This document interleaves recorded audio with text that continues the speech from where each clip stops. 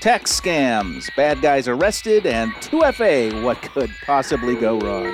All that and more on the Naked Security Podcast.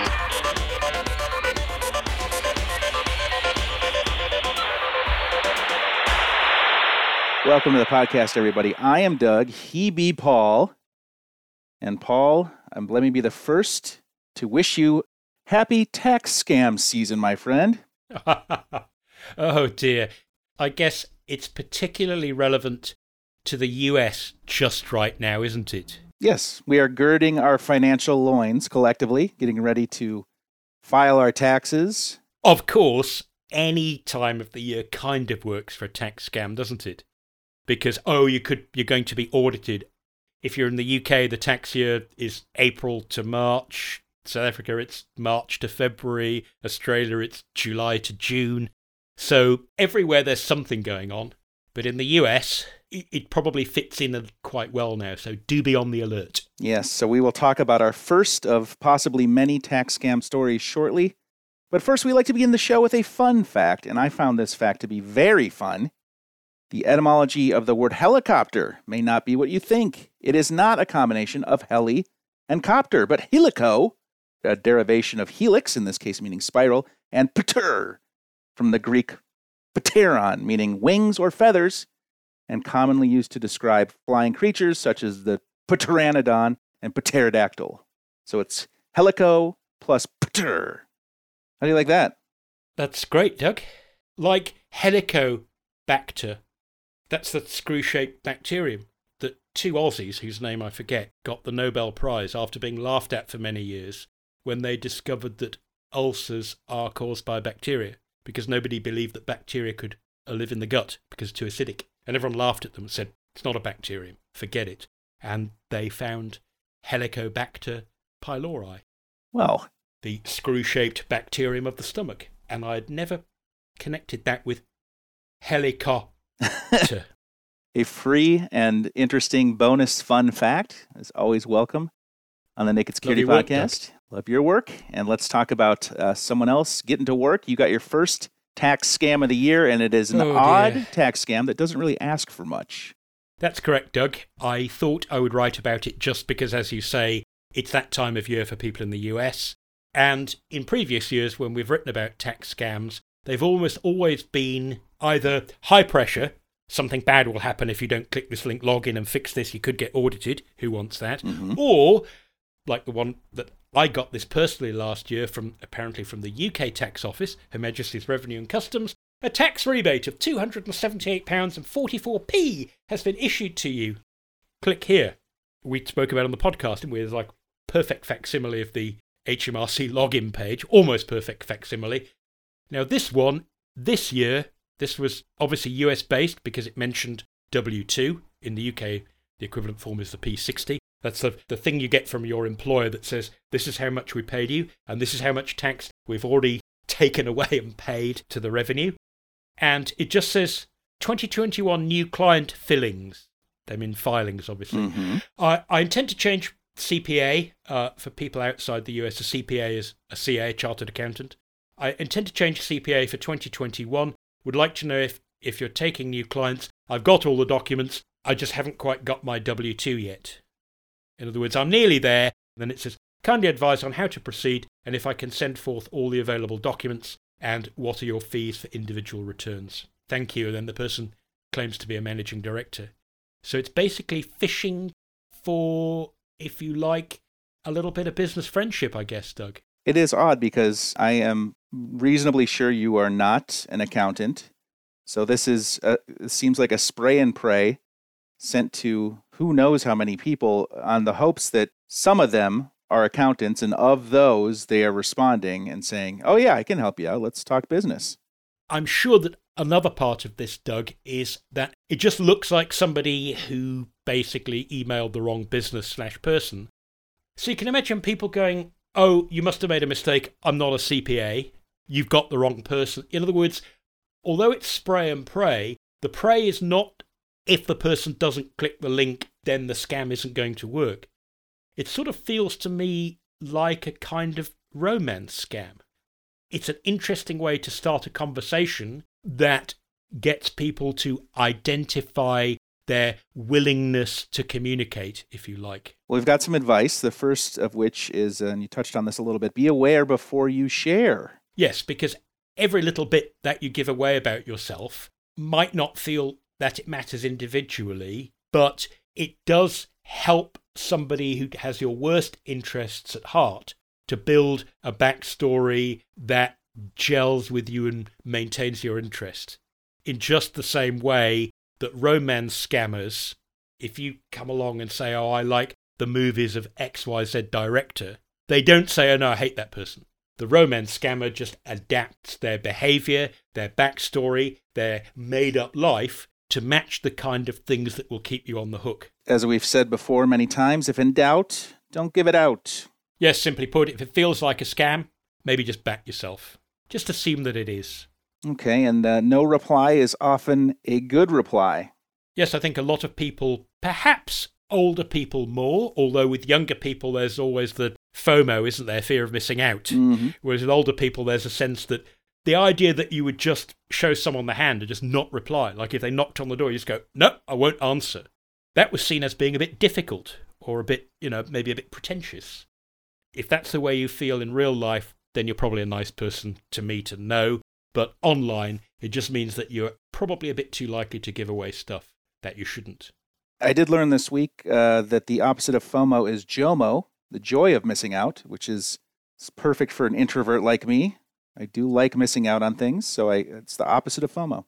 I'm going to adopt that. I think it could be very uplifting. Thank you for that, Douglas. You're welcome. And finally, listen to friends and family. If friends and family, we said this last week, are advising you that maybe you are in over your head, maybe you are talking to somebody who is out to fleece you, remember JOMO. Like if they're right and you listen to them, you will be much, much, much, much happier. Okay, great tips, especially in light of this being Data Privacy Week and Data Privacy Day on Friday. Yes, it's what we always say with those days. It's like Quit Smoking Day. It's the day you start not smoking anymore. It's not just one day in the year where you give it a break and then the rest of the year carry on as normal. And I know you can get tired of all these special days, but data privacy is important because once you've let it out, it's kind of hard and takes a lot of time to sort of recapture what you didn't want to leak. Okay. So yeah, forget the FOMO, love the JOMO. Very good. That is, tax scam emails are alive and well as U.S. tax season starts on nakedsecurity.sophos.com. And now let us talk about this alleged Carter Gang mastermind and 3 acolytes under arrest in Russia. What happened? This is like cutting off a few heads of a hydra, and then they grow back, I'm guessing. Certainly seems so, Doug. This is a gang known as the In-Fraud Organization. That was their name. And their motto was, "In fraud we trust," which I presume is a poor taste joke on, what does it say on the $1 bill? In God we trust, doesn't it? And 36 people were alleged to belong to this gang by getting themselves listed in an indictment in the US back in 2018. Now, unfortunately, they're only able to arrest 13 of those people, and they were spread across 7 different countries. As we've said often before, it's sort of like that cybercrime abhors a vacuum thing, that the rest, it seems, formed back up, like you say, like a hydra growing back heads, and the whole thing carried on. And anyway, one of the people mentioned in that indictment 3 years ago was a chap by the name of Andrei Novak. UniCC was one of his handles. Fax, with 3 X's. Faxtrod, those were his online handles. Apparently, he has now been busted in Russia, along with 3 other people. I don't have their names handy, but they weren't on the original charge sheet. Sounds like either they weren't known before, or they're people who've kind of come to fill the vacuum left by the departure of others. So it's an interesting reminder, as you say, that cybercrime does have this Hydra-like property often.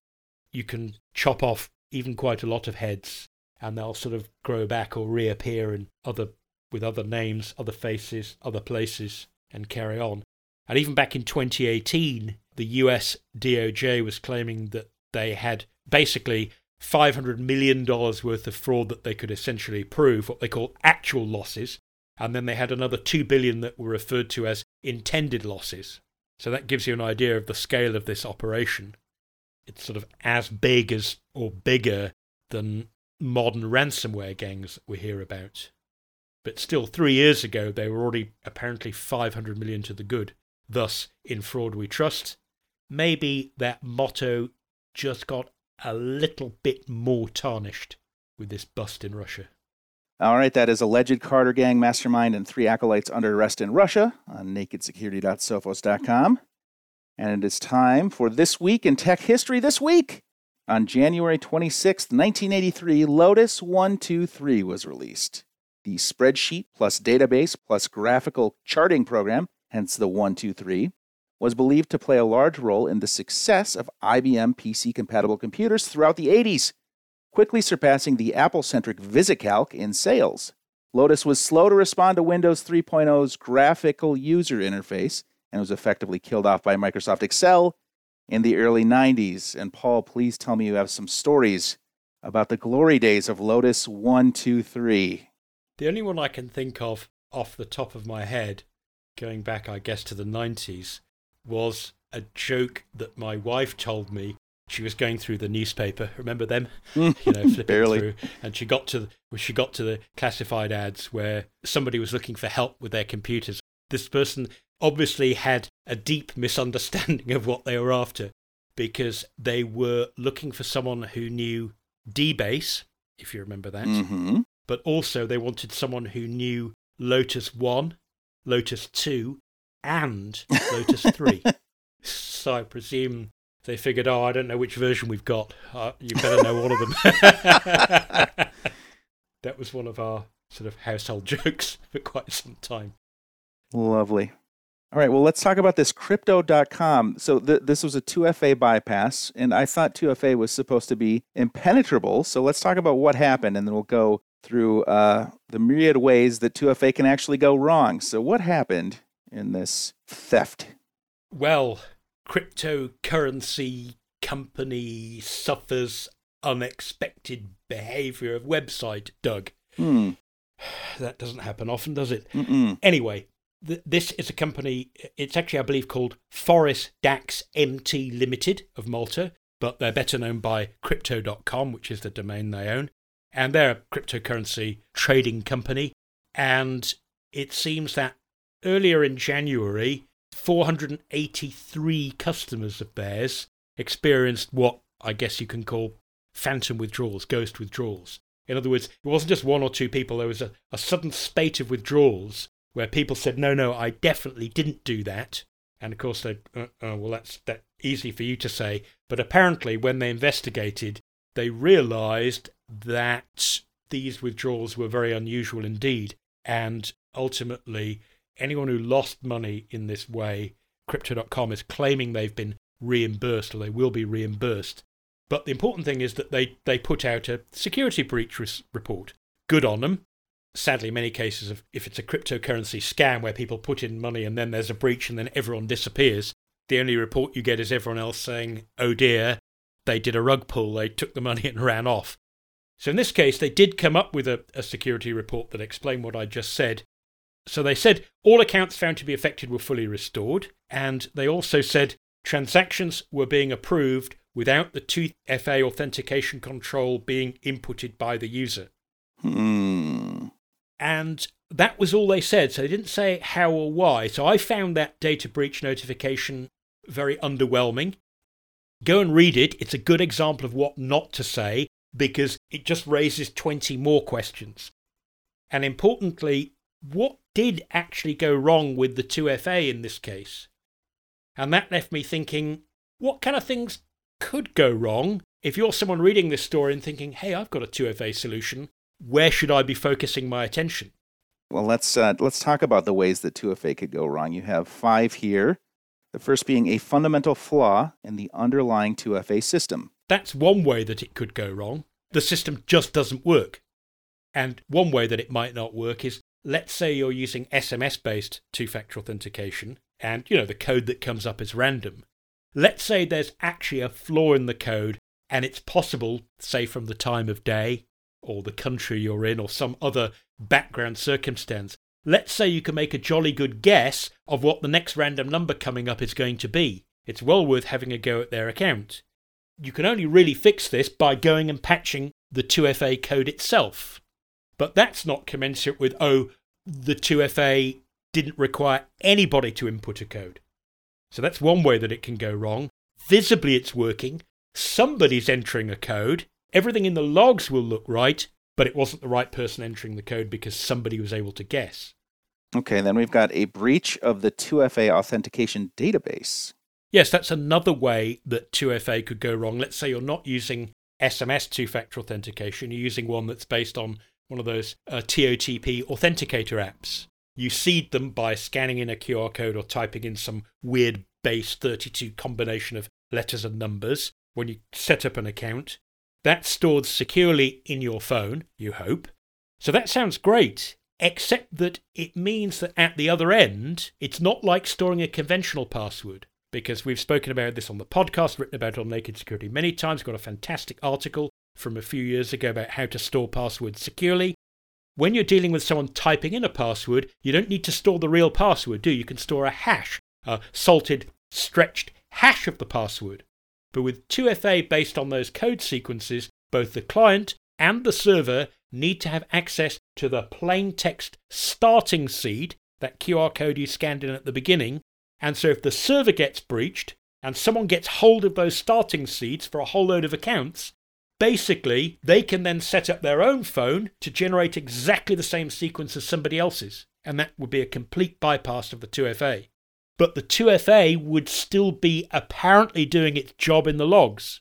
So somebody would be inputting the code, and it would show up that somebody inputted the code, just wouldn't be the right person again. Okay, poor coding in the online login process. Basically, in your login process, there are typically many ways you can do it, even if you have 2FA and even if it's mandatory. So most accounts have some kind of password reset system, or they have some kind of, I don't have my phone, I want to use one of the backup codes that I printed out and put in my safe. So they have typically a number of different ways in which the front end of the authentication system can interact with the back end, including the part that does 2FA.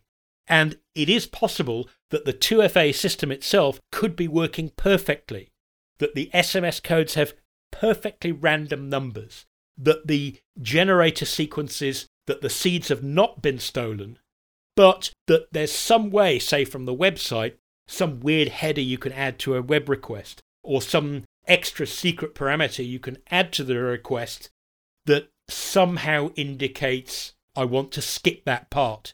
And it is up to the back end whether it actually calls on the two-factor authentication or not. The two-factor authentication system itself doesn't protect the system that it's supposed to protect if it's never called upon to do so by some kind of mistake. Okay, and then this one is always a challenge. Weak internal controls to detect risky behavior by support or IT staff, the so-called insider, as it were. Memories of the Twitter attack of 2020, if you remember that. What was it? Elon Musk, Joe Biden, Barack Obama, Bill Gates, Apple Computer. About 40-something very, very high-profile accounts all got compromised at the same time. And it seems that the ultimate reason is that some person or persons unknown inside Twitter doesn't look like they were corrupt or they did anything wrong. They were just kind of too helpful. And they gave the crooks enough information that the crooks were able to do password resets on those accounts and come in with or without two-factor authentication. So you can keep 2FA going, but actually lock out the real user and lock yourself in instead, in which case you'd still be inputting the code. Once again, it would be the wrong person. And that, like you said, is a very, very hard thing to defend against, particularly, and perhaps ironically, if you genuinely do have a really helpful support department. Unfortunately, somebody could get into the spirit of that inside your organisation without complying with the letter of it, and they could let the side down, even though their motivation was the very, very best. They weren't corrupt, they weren't crooked, they weren't lazy, they were actually almost trying too hard. A nice segue to our final point, and an interesting one, fail open behavior in the authentication process. Yeah, I guess that's the technological version of someone in support being, if you like, too helpful. When you think about security systems, cybersecurity systems or physical security systems, they're generally expected to fail cleanly in one of two ways. Fail open, so things like electric circuits.